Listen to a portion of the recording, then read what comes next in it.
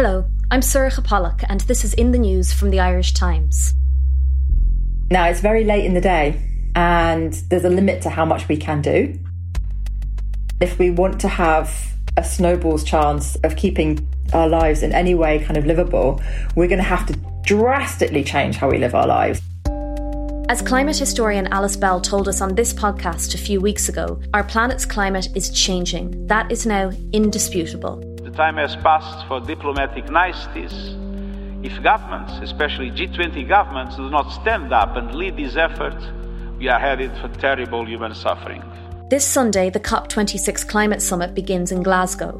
This annual conference will welcome delegates from almost every country on Earth who will negotiate, cooperate, argue, and hopefully agree on how to tackle the climate crisis. The pressure has never been greater for the conference to deliver results, but are all world leaders finally willing to step up to the mark and do what's needed to prevent catastrophic temperature rises?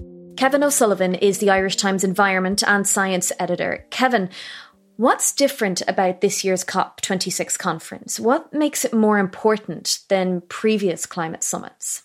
This is the most important one since the landmark Paris Agreement was reached in Paris in 2015. And it's really important for two reasons. One is the Paris Agreement is not fully launched and activated, which is very worrying. There's been too much voluntary commitment and too little delivery. Alongside that, the climate science is showing that the clock is ticking and we're going to run out of time within the next few decades. So that's added a great urgency to the whole process. And as you've just referenced there, the mission of all these countries who are coming together for COP26 in Glasgow is to check in on the progress of implementing or not implementing the terms of the Paris Agreement, which aims to reduce the harm caused by climate change and limit warming to 1.5 degrees of heating. But the window for achieving these commitments is closing very fast.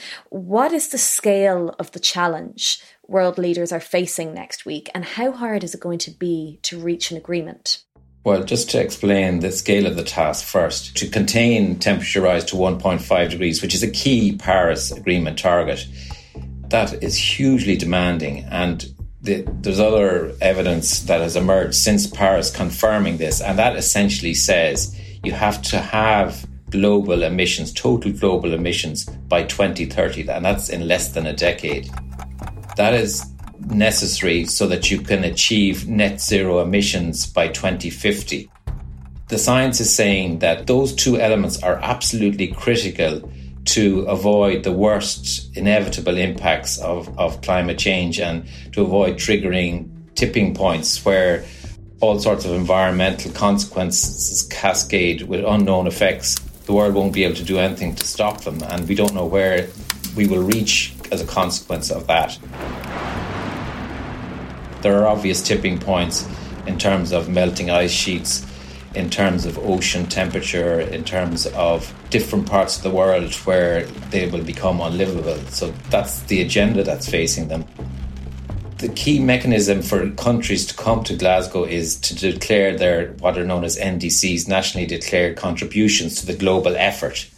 And the problem is that people have promised to do certain things in terms of carbon mitigation, in other words, reducing carbon emissions, and they're not delivering on it.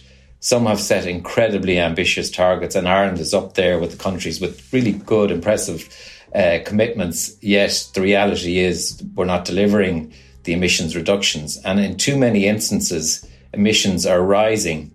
It's very clear what the science is indicating now. It is suggesting, based on all the promises that countries have made across the planet, that we are facing a 2.7 degree rise this century.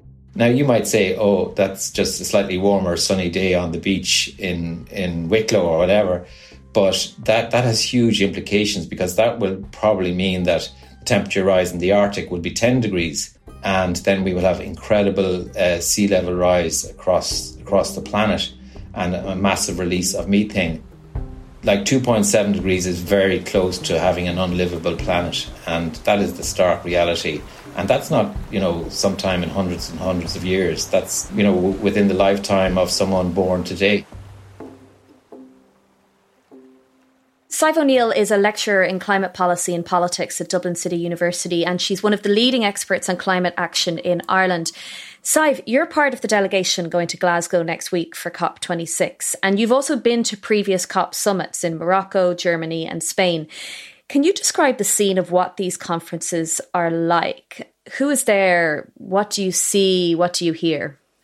Well, the COP is like nothing else. It's a vast conference with delegates, sometimes enormous delegation teams. The United States might have hundreds of delegates just attached to their own delegation. And then you've got delegations from every country in the world. It's often very tough on developing country participants trying to get the resources together to send delegations, and particularly civil society and NGO representation. So it's very much a Northern European and US dominated conference, unfortunately, not terribly diverse, but very large. You can't tell the story of this COP in Glasgow without going back to what happened in Paris in 2015 to COP21 and the signing of the Paris Climate Accord.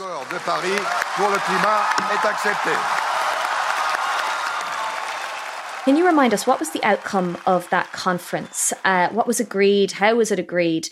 And how easy was it to reach that agreement, or difficult? The Paris Agreement was really a triumph of diplomacy, of climate diplomacy. Prior to the Paris Agreement, you had a series of failed attempts to arrive at a global treaty that would create binding obligations on parties. So in 1992, there was a framework convention signed, and all of the countries that signed up to that agreed to stabilise emissions and prevent dangerous climate change. But there was no mechanism to implement it. So the idea was that there needed to be some sort of global treaty that would operationalise and put into specifics the obligations on countries so that there would be a collective sharing out of the mitigation effort. It failed to happen in Copenhagen. So Paris happened 4 years later, and it was very much a triumph of the diplomacy to try and get everybody back at the table and to agree. But it wasn't easy to get there, and a lot of compromises were made along the way. Staying with Paris, did it go far enough? What did it actually achieve? Well, I think the best way to describe the Paris Agreement is that it's a spectacular success, and at the same time, it's a spectacular failure. And what I mean by that is it's a success in the sense that we have almost all countries in the world, 197 parties, all committed to collectively keeping global temperatures below 2 degrees. So every party, every country that signed up to the agreement is obliged to submit proposals representing their highest possible ambition. In other words, they're supposed to do their level best, and they're also supposed to respect the principle, if you like, of a fair share of common and differentiated responsibilities. So every 5 years, there's supposed to be a review, what's called a stock take. And then each time, every 5 years, countries are supposed to increase their ambition. It's what's called the ratchet mechanism, so that over time, effort is steadily increased. Now, the architecture of the agreement is a marvel in legal terms in itself. It's so carefully crafted to balance the question of participation and obligations so that everybody feels they're getting something out of it, which of course is where the Kyoto Protocol fell down, because the targets in the Kyoto Protocol only applied to some countries, and there was a lot of free riders and people defected and simply pulled out. So the Paris Agreement is a success, there's no question about that, but it's also a failure. The agreement hasn't delivered the emissions reductions that we need to actually achieve that 1.5 or 2 degree target. And so far, when you look at the national contributions of the biggest global emitters, we're still on track for 3 or 4 degrees of warming. So we're clearly not on track. So when you look at the agreement, it's easy to see why. Because the agreement was maximising participation and compromise, it has no top-down targets. So there's no numbers in the agreement, if you look for it, specifying who has to do what. All the effort is essentially determined by each country. So every country decides for themselves what they want to do and what they want to contribute to this global effort. And it's an exercise of wishful thinking that all the numbers would add up to the 1.5 degree budget. There's no mention in the Paris Agreement of even the words fossil fuels. And we all know that it's fossil fuels that are driving the greenhouse gas emissions in the first place. There's a reluctance among some parties to sign up to any language every year that recognises the roles of fossil fuels. And that means that we never get language that stresses the importance of keeping fossil fuels in the ground. And there's a few other problems with it as well. It's very hard to compare a country's contribution because there's no common time frame or metric. So, for example, China can say that it's reducing carbon intensity of its economy. But that's very different from saying that it's going to reduce emissions. And the European Union has a target of reducing emissions by 55% over 1990 levels. But other countries have chosen different base years. And Brazil, for example, have updated their contribution recently, but they cleverly changed the base year to give themselves even more room to manoeuvre and even more emissions. So there is a problem there in terms of squaring up all this effort so it adds up to what needs to be done. So let's talk a little bit about the world since Paris. I mean, what has happened since that agreement was made and how much have we lived up to the agreement that was reached? Well, there's a couple of different NGOs that track the performance of countries over time. One is the Climate Action Tracker, and the other is Climate Change Performance Index, which tracks the performance of major emitters and looks at their progress over time. And it's quite clear that many countries are falling into the trap of making promises and not doing anything to implement them or not implementing them fast enough. And we can see that the world is on track for 3 degrees or more of warming unless countries start to act on their promises and reduce the emissions.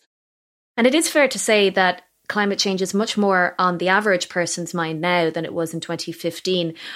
What has changed in that time to make people more aware of what's going on? Well, I think a huge event in a negative way was when Donald Trump was elected president of the United States and declared that he was going to withdraw the United States from the Paris Agreement. I will not sacrifice tens of millions of jobs, thousands and thousands of companies because of the Paris Accord. And I think that unsettled a lot of people. It made people concerned that you can't rely on the international order to be delivering consistently what's required. But then, of course, in 2018, we got the special report on 1.5 degrees. Their starkest warning yet about the danger of climate change. And that was very alarming in its message, that even 1.5 degrees of warming is dangerous and that the world had, at the time, 12 years to get emissions back on track. And when I say back on track, they were recommending, the scientists, that we seek a reduction of about 50% in global greenhouse gas emissions by 2030.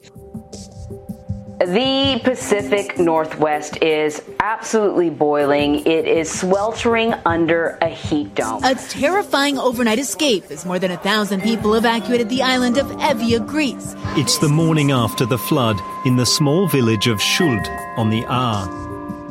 I think we've all been surprised and shocked by the extent of the wildfires, the heat dome in northwest United States, the flooding in Europe, and of course the extended droughts and heat waves that countries in the Middle East and Northern Africa are likely to experience over the coming years. So we're not delivering on our promises, and there's a kind of renewed sense of urgency in recent times. And it's I think best exemplified by the language of the Secretary General of the United Nations, who said that when he was launching the IPCC report, that it's code red for humanity. There's no doubt about the science anymore. We know what we have to do, but we simply haven't got around to doing it fast enough. We are not only stealing the future from our children and grandchildren, we are also stealing the present from the most affected people in the most affected areas. Those who are already suffering the consequences of the early stages of the climate and ecological crisis, and those who have contributed to this crisis the least. And of course, we saw the emergence of Greta Thunberg and the Fridays for Future global movement of young people who are marching on the streets for their very future. So the science is starting to connect with public opinion. And I think that's a crucial change in the public discourse. But of course, that discourse isn't enough. We need to act because we're running out of time. So, Sive, what are the specific goals that policymakers and participants will be looking at during COP26? We're going to be looking to see what the countries say about the latest IPCC report. And believe it or not, there'll be extensive debates about whether to note it, to welcome it, what the kind of language that's used to respond to the report will be regarded as highly significant. There are some countries who are always trying to separate the science from the policy, and they'll do their level best to object to any language that recognises the IPCC's latest research. The other thing this COP has to do, it has to consider the latest and updated NDCs that each country has contributed. And that's going to inform what's called a global stocktake that's due to start next year. And that stocktake is to kind of add up all the different contributions and try to make sense of it and figure out what needs to happen next. The final area that's very important, I think, will be to demonstrate that the climate finance obligations and commitments are being met. So developed countries are supposed to commit to delivering $100 billion a year towards developing countries. But in fact, that looks like, yet again, that target won't be achieved. And it's just worth bearing in mind that the United States alone has spent, I think, $2.6 trillion on its COVID response. So $100 billion is not very much. It's pennies. And yet we're still failing to deliver on that most basic commitment, which of course undermines trust. So climate finance and loss and damage are the main issues that developing countries will be bringing to the COP, but it's not clear whether they will get what they're looking for. Which countries are driving the push for reducing emissions at COP26, do you think, and who are the nations responsible for holding it back? The champions of global climate justice are undoubtedly the small island developing states.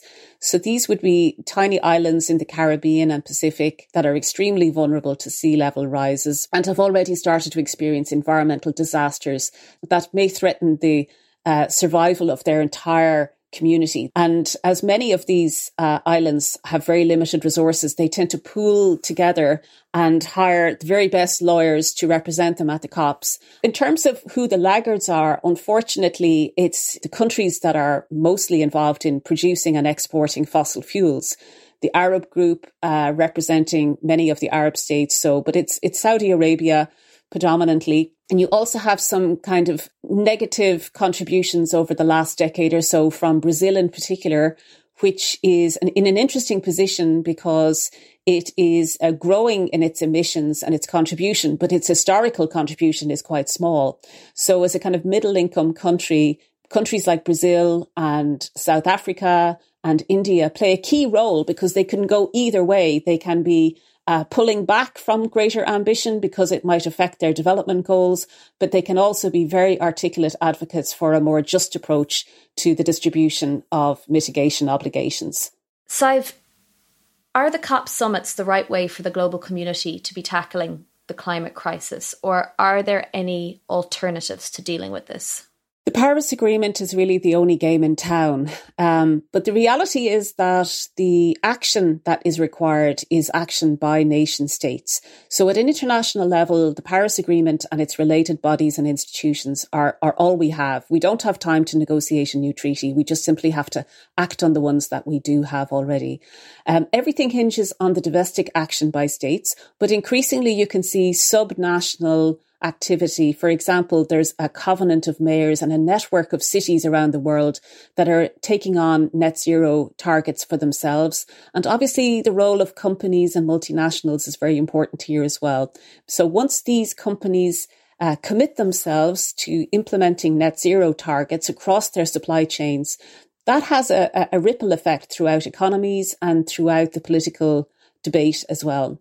Increasingly, we see that there's rising political awareness in many countries. We have a global climate strike taking place on the 6th of November, and that'll be just one of a series of events over time as the public becomes more engaged and concerned. But the international order is all we have, really. We don't have a global government. We don't have a World Ecological Organization. So we have to move forward with what we've got. And certainly that means in the Irish and the European case that we take action at a domestic and European level. How confident are you, Saif, that enough will be done in Glasgow? What would success at COP26 look like? And if an agreement isn't reached, what would failure look like? I'd love to say failure is not an option. We just can't afford failure. Modest success would be firm obligations on parties to update their NDCs in line with the science. So not just to update them, but to update them in line with the science. Agreement on common timeframes will be very important for the Article 6 negotiations. And obviously meeting our climate finance contribution obligations is also going to assist greatly. There is a big effort going on by the UK and Italian presidency to insist, to try to persuade countries to step up their climate finance contributions. And it doesn't look likely that it will succeed, but it might just fall just a little bit short, and that might be enough to win the trust of developing countries. It would be wonderful if there was an agreed sort of text calling for a coal phase out and an end to fossil fuel exploration. And even the International Energy Agency is telling us that that's what needs to happen. But it's probably unlikely that that will be agreed, unfortunately. We just have to make the best of it. We can't wait for the international community to tell us what we know we need to do. We just have to get on with it, really. Coming up, how committed is Ireland really to cutting carbon emissions and playing its part in avoiding global climate catastrophe? Kevin, a couple of weeks ago on this podcast, we spoke to climate modellers who work in NUI Galway about what Ireland could be like in 2050 if we don't tackle climate change. And what we heard was pretty stark. Sometimes you do hear it suggested that Ireland could somehow benefit from warmer temperatures, but that completely misses the point of what we're facing. How seriously is the Irish government taking this problem that threatens us all and future generations even more? We heard earlier this week about the newly proposed carbon budgets, which will apply to every sector of the economy, and detailed plans for reducing emissions over the coming years.